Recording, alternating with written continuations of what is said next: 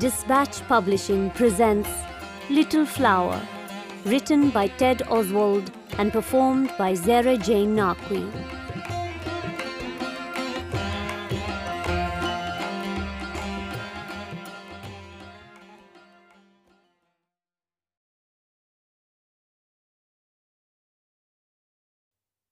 Eight. In 1995, in her 56th year, Sister had something to say. Looking back, the years with the MC felt both an eternity and an instant. Shanti changed along with New India. Communist rebellion, wars with Pakistan and China, religious riots, a state of emergency, political assassinations, open markets. What would come next? Sister Shanti, one of the MC's earliest sisters, had aged as the community flourished. She had been away from home since the beginning, served as mistress for postulants, led catechismal classes in Italy, learned nursing skills, taught street children, even spent a few years in Nepal, and now worked in a home for the dying in Mumbai. If this sounds like part of a recruitment brochure, it's not. There was discipline to mete out. Serious infighting among overburdened sisters to moderate. Searching for the rare runaway postulant. Even occasional physical abuse masked as penance by over-harsh superiors. The truth of any institution is different from its public face. It is the same with individuals, so why should the MCs, comprised of people, be any different? The weight of this began to accrue. During the wide open hours of prayer and sleepless nights, she pondered over it. Long periods of disengagement came. Ever on the cusp of more senior leadership, internal and external doubts abounded, and her superiors took note. She had grown tired of the plainest interpretations of the starkest commandments, felt suffocated by the structures that governed her life, confused by many of the forms the MC's theology of sacrifice could take. To feel a spark flash inside her soul was a wonder, and she feared the fire was truly dead.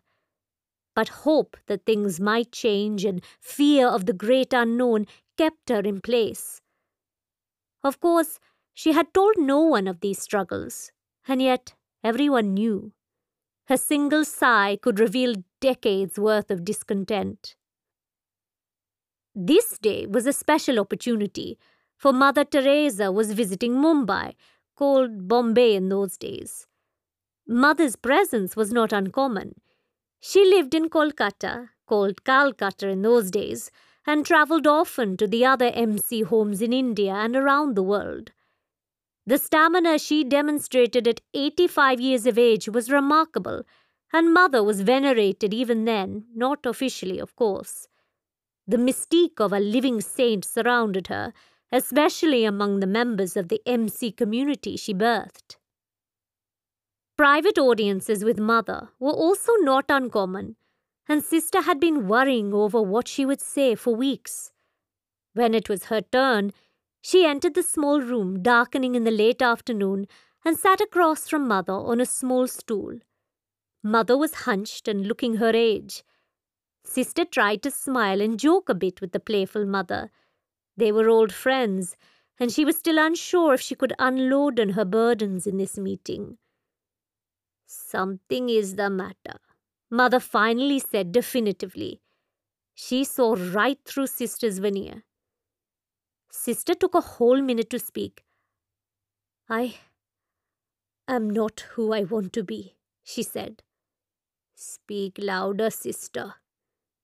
"I have regrets." Mother changed in an instant. "You are who God wants you to be. That is more important." Sister wondered if the conversation was over before it started. She tried again, terrified at what her words might bring. "I love to love," Sister offered. "I feel like myself when serving, but I struggle, Mother. I struggle terribly. I wonder what it means for me if I might. You are here. You have taken vows. There can be no question you are meant to be here. Mother sighed. You've known this since your aspirancy, sister. Obedience is simple. Keep the rule will keep you. Obey the bell, confess, pray the rosary, return to the basics and quiet your troubled mind. God will show you. Mother sat up straight. It is not so complicated. Sister retreated into herself as more admonitions were supplied. They passed the remaining time in conversation, but Mother was tired and retreated into a mode that left her relying on practice phrases Sister had repeated herself over the years. Mother suddenly sat upright and looked deep into Sister's eyes, took her wrist.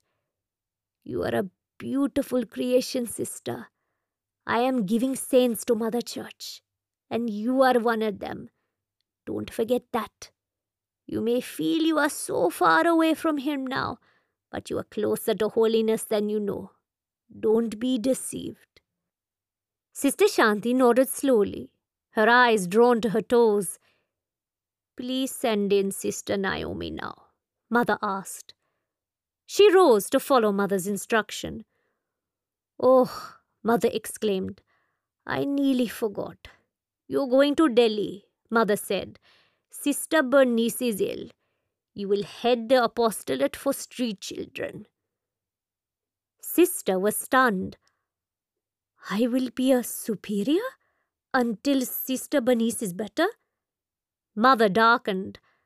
Barring a miracle which we will pray for, she is not expected to become better.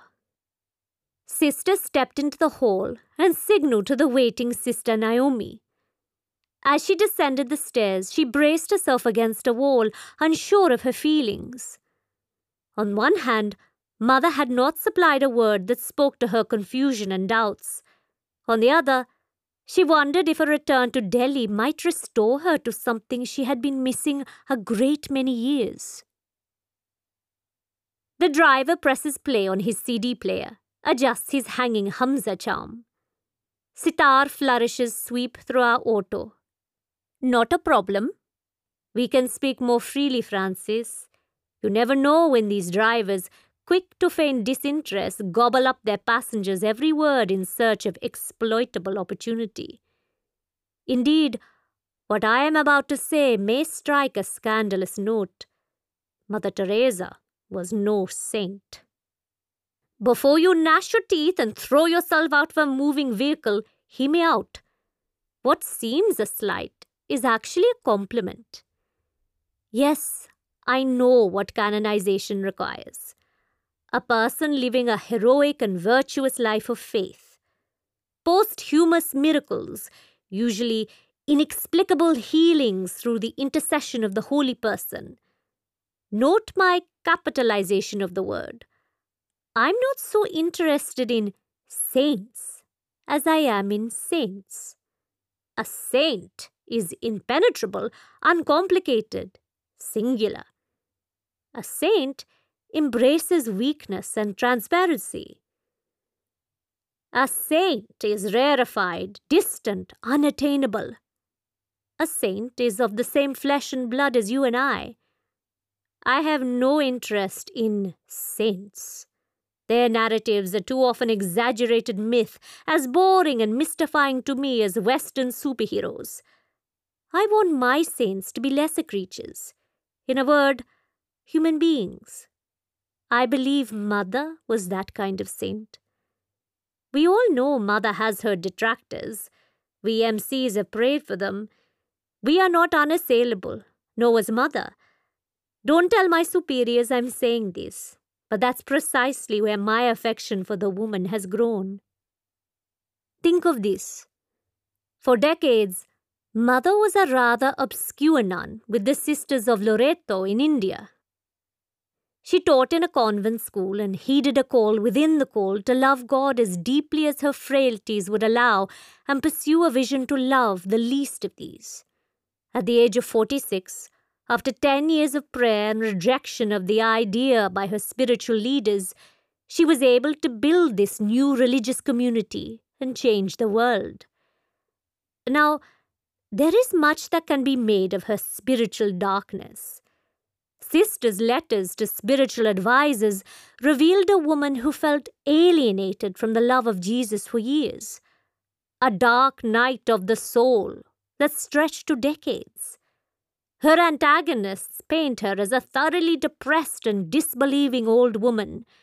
Her proponents say her spiritual desolation over these years was a sign of her remarkable faith and perseverance, that she still clung to God, even though she felt utterly abandoned. I cannot know the mind of God, but I live Mother's legacy. I am of a different generation of MC that knew Mother only after her death. Sister was in fact the first MC that I knew and my real introduction to the faith. You can imagine the laughter when, during aspirancy, I asked who the shriveled old woman was with her face and statues all over MC homes. I have grown a great affection for Mother since coming to the MCs, because she was frail and fallible and chose to love. Not the kind of saint the world wants, but certainly the kind it needs. I make you nervous, Francis. How can I tell? I can read you as a book. Your jerking knee, a twitchiness in your otherwise serene self, furtive glancing at the street markets and traffic as night descends and we breathe auto-exhaust and bump, bump, bump along. What's that? You wonder at our destination? I see. A change of subject. You could ask those two in the rickshaw in front of us. That's right. We've been following Meeta and Adiba this entire time. I'll bring you up to speed. Their ride to Ram's apartment has been quiet, though Adiba's stare is wearing. Finally she speaks. I did the needful with Singh, Meeta says. Only that.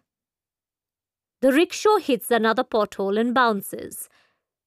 The afternoon's grease-laden pakoras Meeta ate nearly exit her stomach. She frowns. She did not give Constable Singh anything not given to 100 other men before. What gives discomfort beyond her current dyspepsia is the vague notion, renewed occasionally, that she gives nothing in the performance of such indecent acts, but that something is taken from her. Adiba still stares. She massages her stomach, prompting a small burp. Arrived, barks the rickshaw driver. She pulls a vinyl curtain aside. Through the light drizzle, she sees a decrepit building. Confusion. The trip wasn't nearly as long as she expected. There are no glass shopping malls, no high-rises, no brightly lit signs. Only decomposing veggies for sale by a teenage girl, a trio of very bored dogs, and a row of run-down apartment buildings known as chawls. This is Gurgaon? She puts the slip of paper Constable Singh had written on before the driver's nose. Gurgaon, what are you talking about? This is Sunrise Estates, Jahangirpuri, just like the paper says. She looks at it again, but the words still fail to make sense. But we need Gurgaon, she says. There must be another Sunrise Estates, but in Gurgaon. Take us there. The driver takes a long final puff on his bidi before casting the butt into the street. Gurgaon, Gurgaon, Gurgaon, are you stupid now? Just get out and pay me. I pay you nothing if you... Adiba pushes her out. She reaches into her purse and hands over the agreed-upon price. Sister Faka! Ah, her usual eloquence on display as their transport putters off. Alight, Francis. Pay our own driver, will you? I haven't a rupee to my name. Meeta lifts a scarf to shield her hair from the damp, and she runs for shelter under the covered walkway. This is surely a mistake, she thinks. Was Constable Singh wrong? Did he make something up? Maybe a different Ram lived here. She sighs. Her regretful afternoon meal and paying for the ride had used half of the rupees Jinnah advanced her. The return trip would eat up most of the rest. Adiba looks at her with expectation. She squints at the mostly nonsensical writing on the paper, spins it around. 4B, it reads. Numbers and letters, she knows at least. Let's climb, she says to Adiba. Let's climb, I say to you. The tenants in the building's darkened hallways track the pair as they stumble around. Meeta summons salutations but is unable to meet their hounding eyes. Sounds blare from behind poorly hung doors. A sizzling stove, a baby crying, a man singing, TV jingles. She rounds a corner and all but slips in a standing puddle. A pair of men loiter in the stairwell, chewing pan and expectorating red goop on the floor. They see her and catcall, but lay off when Adiba appears. For once, she is grateful for the hovering, bloated fellow. The fourth level, once reached, is unlike the others. Quiet, more deserted. Whole apartment units are abandoned, their doors actually missing. The empty rooms tell stories of their former tenants. Adiba waits in the stairwell as Meeta searches for some sign of apartment B. Of the doors that remain, they have pink spray-painted letters. Finding her door, she knocks. No answer. Shouting breaks out downstairs, a man and a woman caught up in a terrible row. Her skin prickles. She swallows. Her throat is a furnace. Anyone there? With no response, she tries the door handle.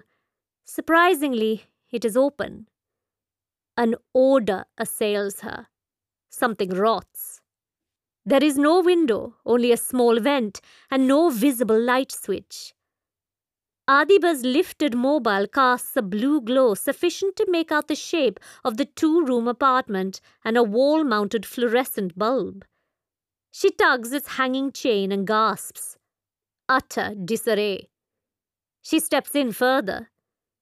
This is no mere bachelor's untidiness, though there are signs of that. Insect carcasses galore, a grimy film on the walls, dust in layered strata. Movie posters, Sholay and Lagan, moulder in the damp. Phone chargers left plugged into the sole wall outlet. What finally grabs her attention are the drawers and their contents spilled over two sleeping mats. And then, dark marks abound, flecking the cracked concrete floor, shirts, pirated DVDs, everything. On closer inspection, possibly blood. Adiba sits on a crate, folds his hands in his lap, and falls into a nap. Meeta rifles through the room's detritus. Fear gives way to disgust. Oil coats everything surrounding an electric hot plate. A pair of dishes appear encrusted with days-old potato curry. She cannot tell which clothes are clean and which are dirty. She lifts one of the loosely hanging posters. Her hand leaps to her mouth. A hollow in the wall, chipped away, but nothing of value is there. Just a schoolchild's exercise book rolled, scroll-like. She opens it. Pen-drawn lines. Someone, Ram, his roommate, had carefully partitioned the pages into stacks of boxes. Lots of notations, English mostly, with Hindi script popping up here and there in a different coloured ink. Each box is numbered in sequence, never rising higher than 31. Tucked into the book's centerfold are additional papers. She opens one note, handwritten, all in a different hand than the writing in the exercise book. Unmistakable pen-drawn hearts near this signature are the only things that stand out. Adiba could at least read Hindi, but she hides the book and notes in her bag. She doesn't want to share them, not just yet. What could have happened here? Could the killer, wounded at the station, have actually rushed here afterwards in search of something? It would explain the blood, also the disarray. Possible, probable, likely. She continues, turning over the rest of the apartment. There won't be a chance to return. She rifles through a cardboard box. Mostly clothes, but at the bottom are 5 pairs of golden earrings. They look familiar. In fact, she wears a similar set right now. Ram gave them to her the 3rd time he had visited her, and the 1st he arranged to pass the night with her in the outside world under Adiba's supervision. He didn't tell Meeta the price, but she knew it was steep. The gesture made her proud. She thought they would go somewhere conspicuous where he could show her off, and she was right. They went to Connaught Place, Delhi's estimable shopping district, comprised of gleaming whitewashed lines of stores with enough columns to connote stability and high class, even though it was overrun with touts selling carved knickknacks and Indian kitsch. They ate at Nando's Chicken and had a feast suitable for a Raja. They shared an ice cream cone. He bought her one of those mass-produced stuffed animals, a white bear with an embroidered red heart. They sat for a time on a bench purpose-built for young couples to oh and ah, told her all about life working in the call center, about employee trysts, Americans and their dumb questions, nights out drinking with friends, and how she was prettier than all their girlfriends. It was at that moment, as Ram nattered away, that a change occurred. Though she lacked language to describe what Ram offered her, it was a taste of respectability. No one knew her here. No pimps joked at her expense, nor did shop owners act as if she did not exist. It was intoxicating. New hope sprang out of her like lines of rope and began to tie her to this image of Ram. Understand, other such dates with customers were purely opportunistic. A bit of show, a good meal, leading a man on to extract a few more rupees to buy some sweets or makeup down the road. Part of the job was all Ram had been until now. But as they strolled under those lights, breathing in Delhi's heavy air, she felt new freedom. She looked at Ram's eyes as often as she could. They were filled with immense pride. She wondered if her heart was turning towards Ram. Sex came later that night, but she knew it wasn't of primary importance to Ram. He wanted something deeper. He wanted love. He told her as much. She received professions of love all the time, literally, and brushed them off until customers became so annoying she had to have Adiba scare them off. When Ram told her he was in love most certain, she accepted the words as she always did. But he passed her a gift, left behind by his departed mother, he'd told her. Golden earrings. Meeta accepted them. Love most certain, indeed. And so you see the difficulty of what lies at the bottom of that cardboard box in a dirty chawl in a slummy corner of Delhi. Just 2 days after his death, the gleaming image of wealth and prosperity Ram put across has lost its luster. She covers up the earrings, tells herself to forget she even found them. She forces her eyes closed, breathes deeply. He is dead. That is what matters. He loved her. That is what matters. They were on the cusp of new lives. That is what matters. She stuffs the doubt and mistrust away as best she can. All of this is explainable, and she will find those explanations. Foolish, foolish girl. What could not be so easily tucked away in an unseen corner of herself were new fears. What Latika and Jinnah and Pinku and Constable Singh and everyone else in her small world believe, that Meeta is a fool. She interrogates her hope. "You going to find his killer?" "I'll do all I can." "What then?" "Contact the authorities." "What then?" "They will arrest him." "What?" The sound of 3 slow knocks on the door makes her heart leap.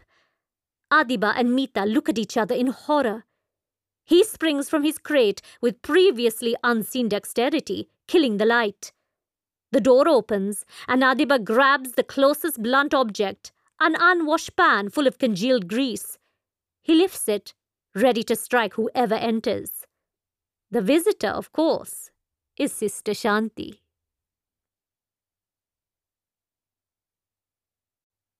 "9. Will you hear my confession, Francis? I am not supposed to be writing this. The religious life doesn't lend itself to the drafting of long missives. You would not believe the relish some of my sisters have in turning me into the Mother Superior. I've had to hide the pages of the manuscript in dusty financial reports and train myself to wake up at midnight and sneak away to a gardener's shed on our grounds, pass my pages surreptitiously to a boy who works at the net cafe down the street to retype. I trust grace will extend during these lapses of obedience. The good news is I'm fully covenanted now and made my final profession not a month ago. It's settled. God wants me in, and I want to be in, so I'm in. Still, this writing is taking a toll beyond the corporal penance assigned whenever I'm found out. Dwelling on this story is not an easy thing, for I know the pain it will bring all involved. It's contemplation of suffering, much like looking at Christ on the cross. But I know the suffering is not the end purpose. Love made the cross a salvation, not the torture, not the pain. I struggle through the day after a night of writing. The lack of sleep is one reason, but I find myself living the scenes I conjure here. Walking around Delhi, I feel like I see Sister walking past. I hear Jinnah in the voice of my superior. I look in the mirror and see a glimpse of Mita. Tricks of the mind or religious revelation, I know not. I've tried to explain to my confessor, but writing this is proving a form of prayer. This is important because I struggle in prayer. The spoken kind, I mean. I rattle them off. Of course, that's how we show off our nunness to the world. For those who grew up in the church, this is as second nature. But for me, it's all too conscious. For me, prayer is not so much the speaking. It's more like waiting. Opening myself, is it? A small hole in my mind where images just plop down when the forced riling of words isn't enough. You have no idea how, when I am struggling with some task, some disturbing call that's been placed on me, if I open up like this, I can feel the Spirit wash over me, allowing me to love as I could not on my own. Now, as this pain and heartache resurfaces, as I stir these people up from the emptiness of the blank page, I put them all before God again and remember, love makes the story the salvation that it is, not the torture, not the pain. Oh dear, if you'll excuse me for a moment, this is proving too much. I must pause, and I must pray. I'm back. Sister Shanti has just entered Ram's chawl. She glares at Mita, and Mita glowers back. "What are you doing here?" Sister Shanti finally asks in Hindi. "Who are you?" Mita spits back. "The landlord." Sister Shanti chortles. "That's what I look like." Mita looks to Adiba.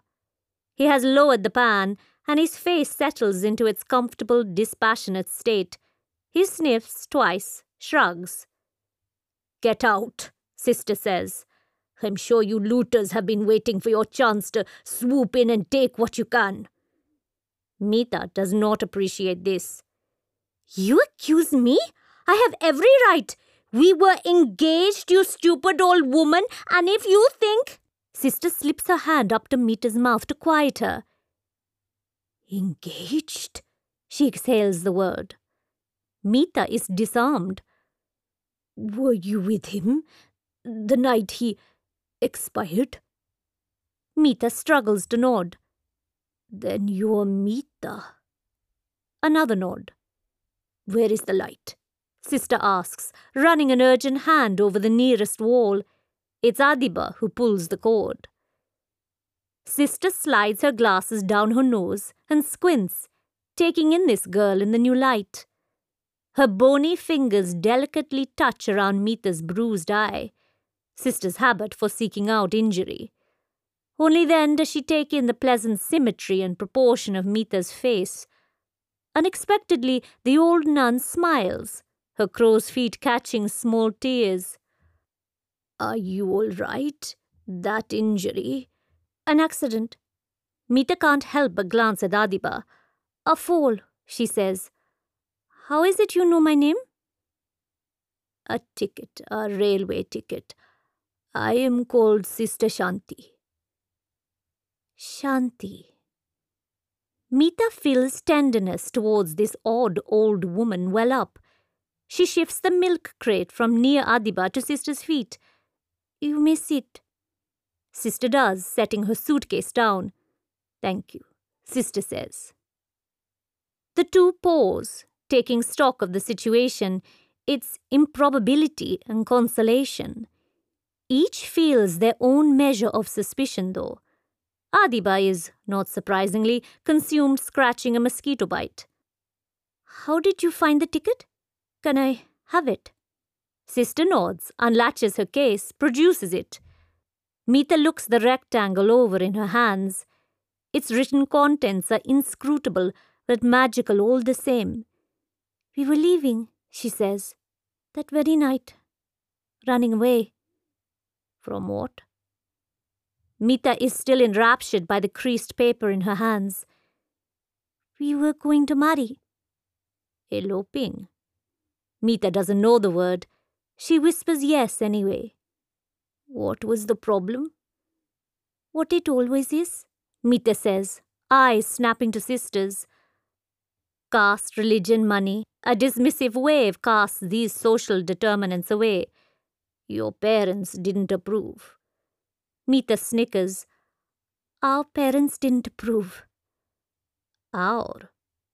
But Ram had none. Mita gulps. Besides the mention of Ram's dead mother, the subject had never arisen. Sister stiffens. Mita sidesteps the question.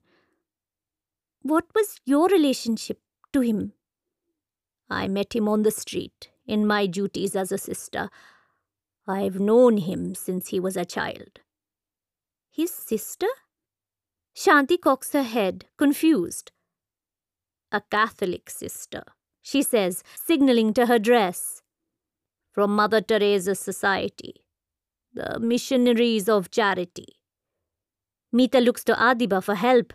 These names are a meaningless litany. I'm a Christian, Sister says. And Mita finally understands, at least in part. This woman is some strange, shriveled religious creature, like the crones who live near temples or widows who beg at mosques. Mita frowns. The only Christians she knows are Jinnah and Adiba. And the only thing she knows for sure about the faith is that its followers eat pork and beef. Extrapolating from these Christians, she holds the entire lot in low estimation. Christian, yes, she says. Sister Shanti rubs her temples and withdraws her rosary. Mita thinks they are Muslim prayer beads, only confusing things further. Please forgive me, Sister says. It has been a long day. I'm sure you're as saddened as I am by Ram's departure. Oh, much more sad, Mita says, and watches Sister's eyes flash. A realization dawns on Mita. Before her sits a woman who knew Ram for so long, could unlock his life unlike anyone else, would commiserate like no other, would want Mita to succeed in her mission. Tell me about yourself, Sister says, again a bit teary-eyed. Ram and I last spoke a few months ago. He didn't mention you. He also said he lived and worked in Gargowan. He told me the same, Mita replies. We only knew each other for a few months. Sister expressed no disapproval. Where do you live? The old city. Are you from Delhi? No. Are you a student? No. Where do you come from? Mita appears at a loss. I'm from a village in UP. Uttar Pradesh. Sister reflects. Feudal place. Likely worked in fields. Low caste, surely. And you came to Delhi for work. What type? Mita swallows, struggling for an answer. Dance. I'm a dancer. Adiba, who had all but disappeared, snickers. Mita wonders how best to kill him. Sister demonstrates a new iciness. She clears her throat. I am rather adept at detecting when someone is lying to me. It comes from years of experience with young sisters who try to hide their mistakes. I do dance. What style? Where do you perform? Words escape Mita. And this lout? Who is he? A brother? A cousin brother? He's... You stay near here? Mita is panicking. Not so far, over in Connaught Place. Oh Lord. Silence. Where? Sister asks. Don't tell me it's GB. Mita looks down. Her anger and shame are in stiff competition to express themselves. I know your type, Sister says darkly. You're a bowl of honey. You had Ram's whole mind and body tied up in knots. I've seen it before. Mita speaks very quietly. You don't know a thing. He came to me. And you invited him in. You spread your legs, making him waste his money. Dance, mujera, I'm guessing. Ha! You're terrible. You should speak. Sister's whole person shrinks, as if the flame animating her has just been snuffed out. A moment, a new grimace, and she's back. What are you doing here, Mita? Go to the homes of all your boyfriends, eh? She looks hurt. I'm trying to find the truth. I'm trying to find who killed him, to take revenge. You sound like an actress delivering lines. Mita first takes this as a compliment. Once the insult dawns, what about you? Why do you have the right to be here? I suppose, Sister sighs. Like you, I'm looking for some explanation.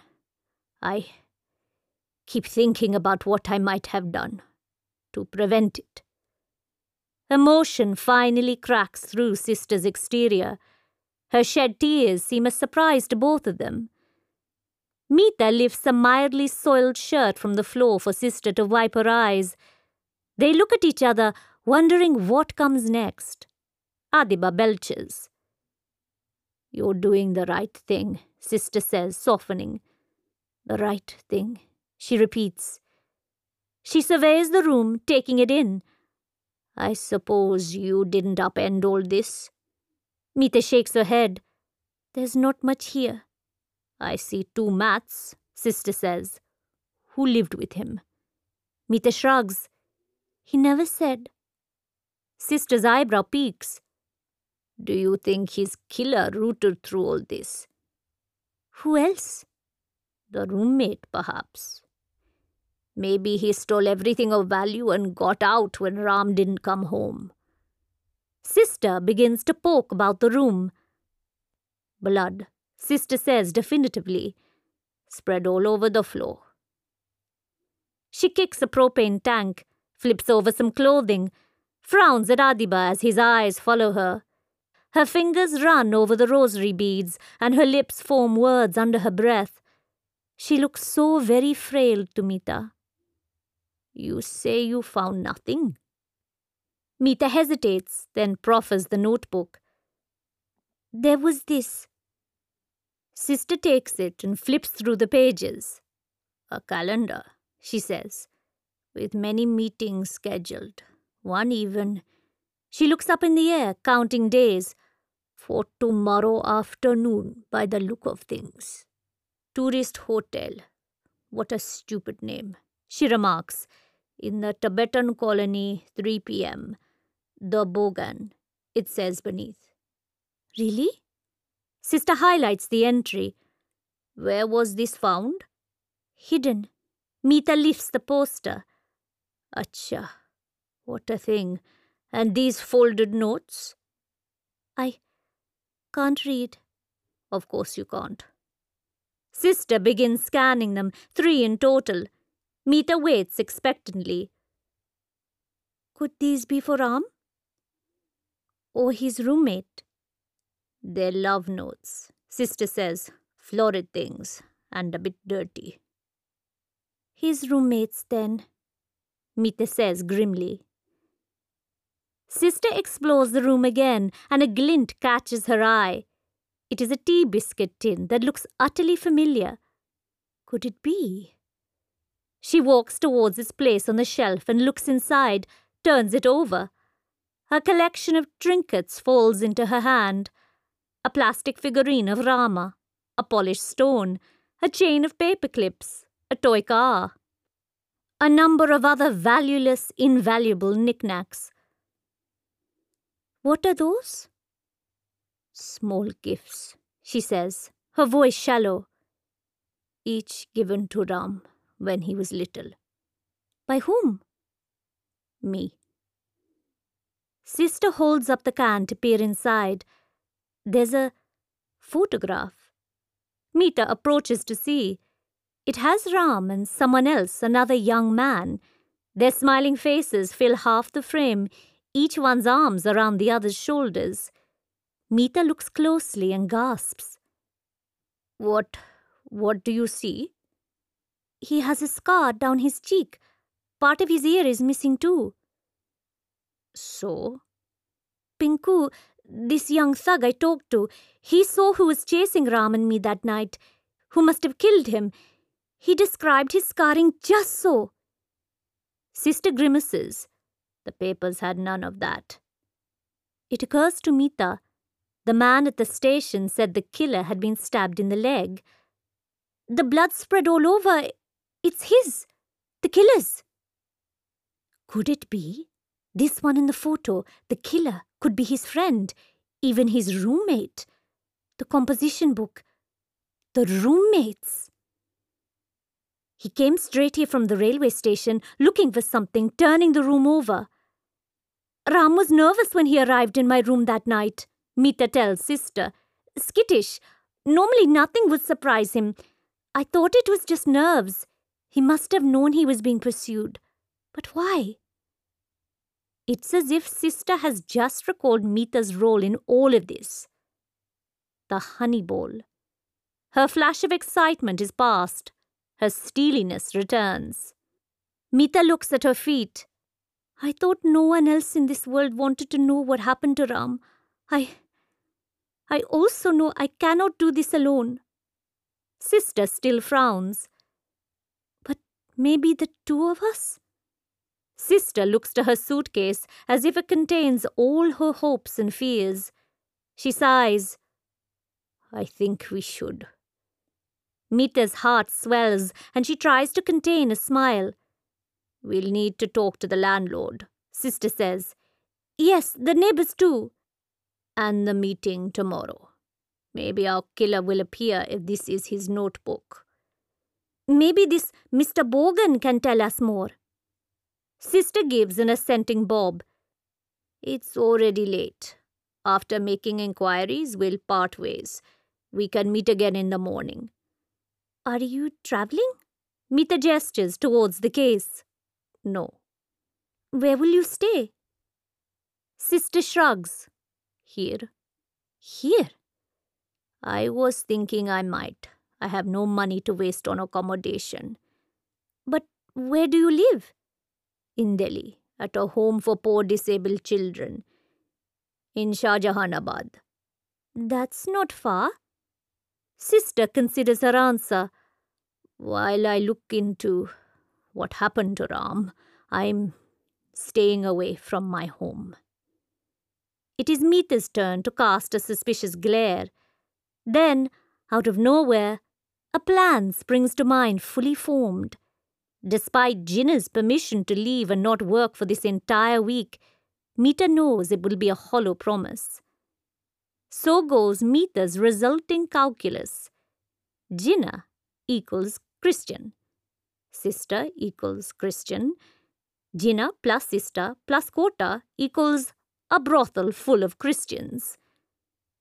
You can come with us, Mita declares. Adiba's mother, my employer, is a Christian herself. Adiba has nearly fallen off his crate.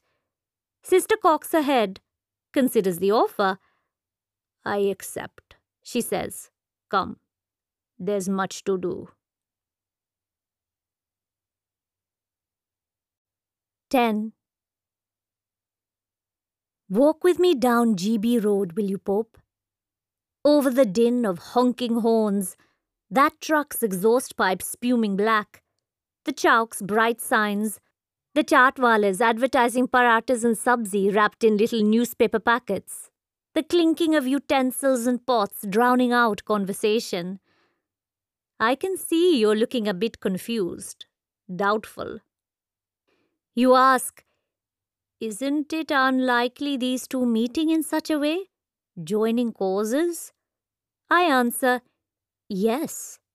But it happened, just so.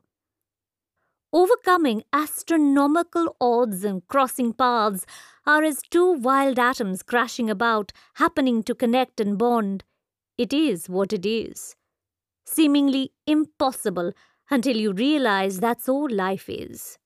Chance encounters of unlikely attraction that shape everything. As for the decision to throw in together, let us look at the psychology involved. No, I'm no expert in the mind and its ways, but I have reflected long and hard on these events. Anyone can see this begins as a relationship of convenience and mutual purpose. The degree to which it is unlikely they would ever yoke themselves together is diminished by several mundane factors. They are grieving. The other is consolation. They are hopeless. The other is a hint of the impossible. They desire truth. The other travels the same path. And so you see, this most unlikely pair is rendered, well, likely. A likely pair. Let's continue our stroll down GB. I can see your eyes travelling over different wares for sale, trying to avoid looking at the women young and old as they watch you, call out to you from barred windows above. Burlap sacks brim with colour overflowing, brilliant red peppers, blindingly yellow marigolds. The spice shop makes your eyes water, makes a cough climb up your throat.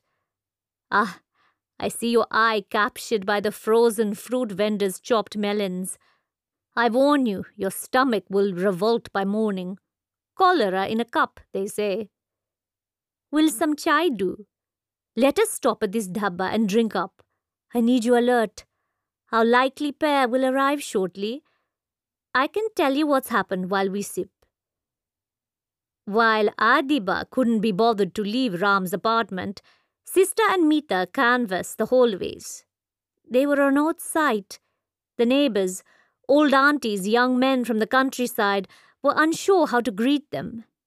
Sister did the asking. Age commanded respect. They were quiet boys, said one neighbour. We never spoke. Both around the same age, said another. I had difficulty telling them apart. Been there since the new year, said a third. That's what I think. But these people, they come and go. Piss off, said a fourth. Mita replied with an unkind gesture. They ultimately found the landlord. She was an older Jain woman. Sister noticed the poster with the sex 24 Ford makers gracing the wall. She met our pair with immediate suspicion. Sister explained all. Ram was dead. They were looking for the roommate to see if he could explain more, and by the looks of things, and of most concern to the landlady, no additional rent would be forthcoming from the young tenants. The landlady said she didn't know which one was which. Is the dead one with the scar or without? Without, both sister and Mita replied. Doesn't matter. They paid, but spend most of their time elsewhere. Come and go. Mostly here to change clothes only. Up to something. They tried to ask her further questions, but she demurred, answering with a raised hand. Nothing else I am knowing. No trouble am I wanting. She closed her door. They reclaimed Adiba and proceeded to GB, packed tightly into a single auto rickshaw. They did not speak for a while. Your tea is finished, Francis. You may throw the cup on the ground. Worry not, it will be cleared up by a sweepress by morning. There is an order to things, even when it appears there isn't. What luck! Here is our trio rolling up. Couldn't have timed it better. Sister Shanti is the first out of the auto and pays the way. Thank you and God bless you, she says to the driver. As she gets out, Mita wonders how his wild driving merits such a benediction. GB is alive and doing monstrously well tonight, devouring souls it has lured in and trapping them in its dark belly. Mita breathes deeply once, standing on the road. Whenever she is away from GB, there is a keening feeling as if on unfaithful ground. Here, all is level. Sister Shanti watches all the activity. The men walking hurriedly, going up, coming down, the touts, the music, the orange lights that bathe it all. On one side of the road is a wall that bounds the railway shunting yard. Cars are parked all along it, and groups of young men congregate in circles under light poles, tittering.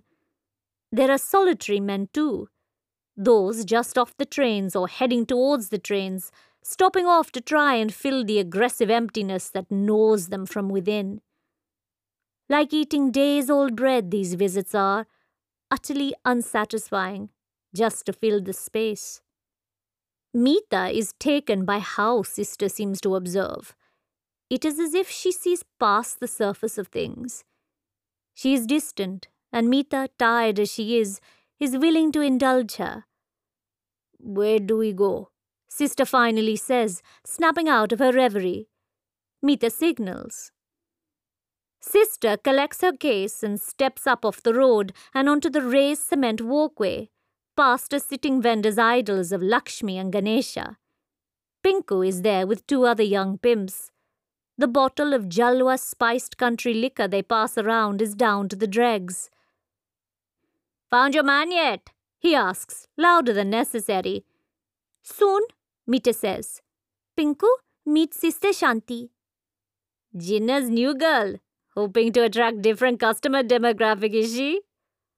Unfortunately for you, Sister says, I'm taken. The three young men's mouths drop before they explode in drunken laughter. Pinku raises his bottle in salute. God bless you, Sister says, a smile at the corner of her mouth. Chalo, Mita, let's go up. Mita and Adiba take to the stairs slowly, tiredness weighing upon them. The warning, beware of pickpockets and pimps, greets Sister, and she sighs. She sets foot to stare, and suddenly the profound sadness is there again, rising with her. As foolish as it sounds, what she looked for on the road a moment ago was Ram. In so many of the young men's faces, in their effects, she saw hints of him. She indulged the strange hope that maybe one of them might actually be Ram, walk right up to her with a smile on his face, a treasure in his hand. The profound sadness gave way to another, that so many youths were on the cusp of being lost with no one to scoop them up and rescue them. Not enough sisters to go around. Not enough hope. She rises, one step, another, and another. She pauses, needing a rest. She's not eaten a thing since breakfast and is light-headed. Adiba, already up to the door, comes back to her level. He takes her other hand, helping her. Thank you, she whispers. Now at the threshold to number 201, a thought strikes Sister. She enters hell by climbing rather than descending. In her many years of witnessing the infernal on the earth, she has not once entered a brothel. Yes, she has consoled a child whose mother was just murdered before her eyes by her drunken father. She has come upon a dead and abused infant on the edge of a dump, found by street children while picking through the garbage. She has been held at bay by police while their colleagues raped a young girl she tried to love, whom she hoped would become an MC herself. Hell upon hell upon hell. There is shouting from within. A woman's voice. Gina. Meeta says the name like it's a curse. She eases the door in just as a man throws it open. He is like a beaten dog, longing for a look of kindness, but finding none from the three who stand before him. He sidles past. Gina transfers the balance of her rant to Meeta. Coming back so late. I didn't give you permission to... And then to Adiba. I had to kick out 2 perverts. And then Sister. Who the hell are you? Sister, of tight lips and lidded eyes, steps in. My name is Sister Shanti. There's no need to yell. Gina is reduced to her girlhood self. Her eyes dart between the three. Rifat and Anu, unoccupied, poke their heads out from down the hall.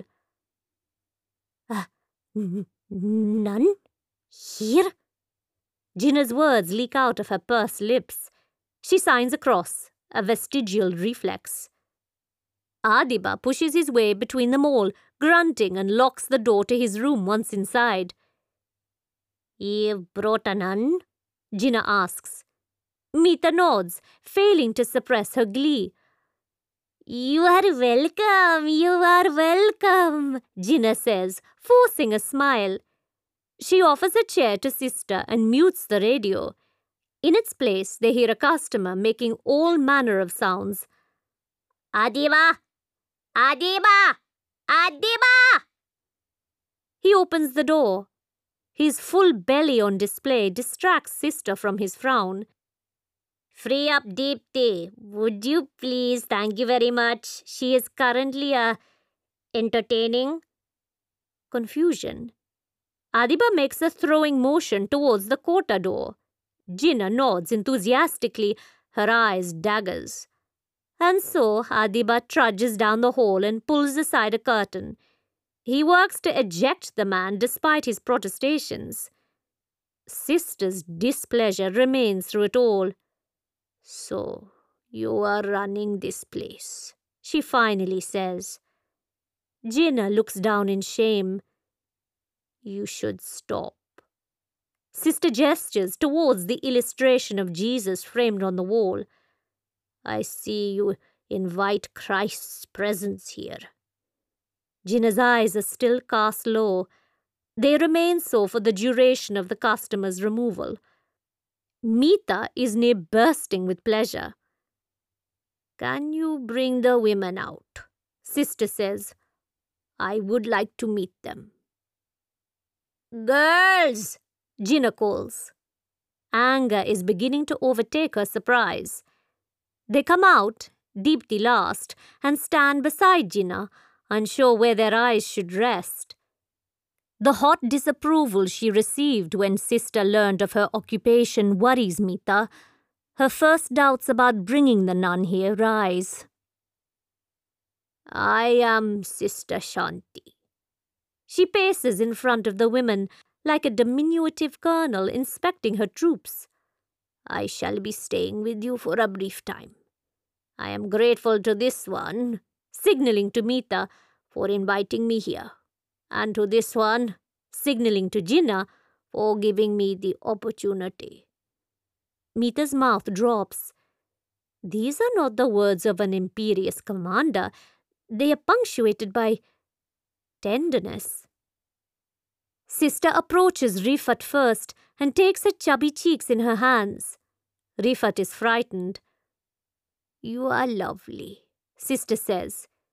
She brings Rifat's face low and kisses her forehead. Next is Anu. You are beautiful, sister says. She accepts sister's kiss. She steps up to Deepti, who strains against the touch. Sister forces nothing. There is no need for shame. I'm not ashamed, Deepti mutters. Sister smiles. Of course you aren't. She strokes Deepti's forearm and moves on to Jinnah. The old woman looks as if an executioner looms. You are my sister, you know. Adopted into the same family we two have been. Sister takes Jinnah in her arms, raises her up, kisses her cheeks in turn. The old woman braces against the table to keep herself from collapsing. I am very happy to meet you all, sister says. It's rare I'm out these days and rarely in new places. The room is silent, pregnant with the ineffable. Meeta, meanwhile, wonders whether sister has forgotten to come close and kiss her. A knock at the door just before it swings open. Ramesh, a regular. All eyes shoot to Jinnah. What do you think you're doing, Ramesh? Barging in without any politeness, like some randy street dog? Get out! Out! Ramesh, dumbfounded, then offended, slams the door, rattling its hinges. Jinnah's phlegm-filled wheezing is the only audible sound. Adiba, Jinnah finally says, stand outside the door. Tell other customers we are closing for the night. Sister's expression is inscrutable. Are you hungry? Jinnah asks sister quietly. You must be tired. I am both. I could make some dal, Rifat volunteers. Oh, I don't wish to be trouble, sister says. I saw a somewhat clean-looking restaurant on the way here. Let's have them bring us a meal, and drinks, and desserts. A real feast. I've not had restaurant food in some time. Jinnah's eyes widen as she counts the mounting expenses.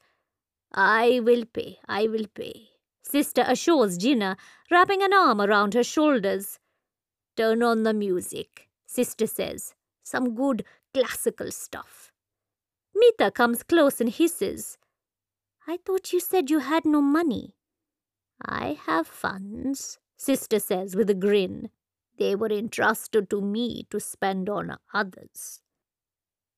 Realizing the withheld kiss was not a mistake, that sister was not some force to be marshalled by Meeta, is unsettling. While the others are finding their defenses breached, Meeta's heart hardens towards this strange, otherworldly woman.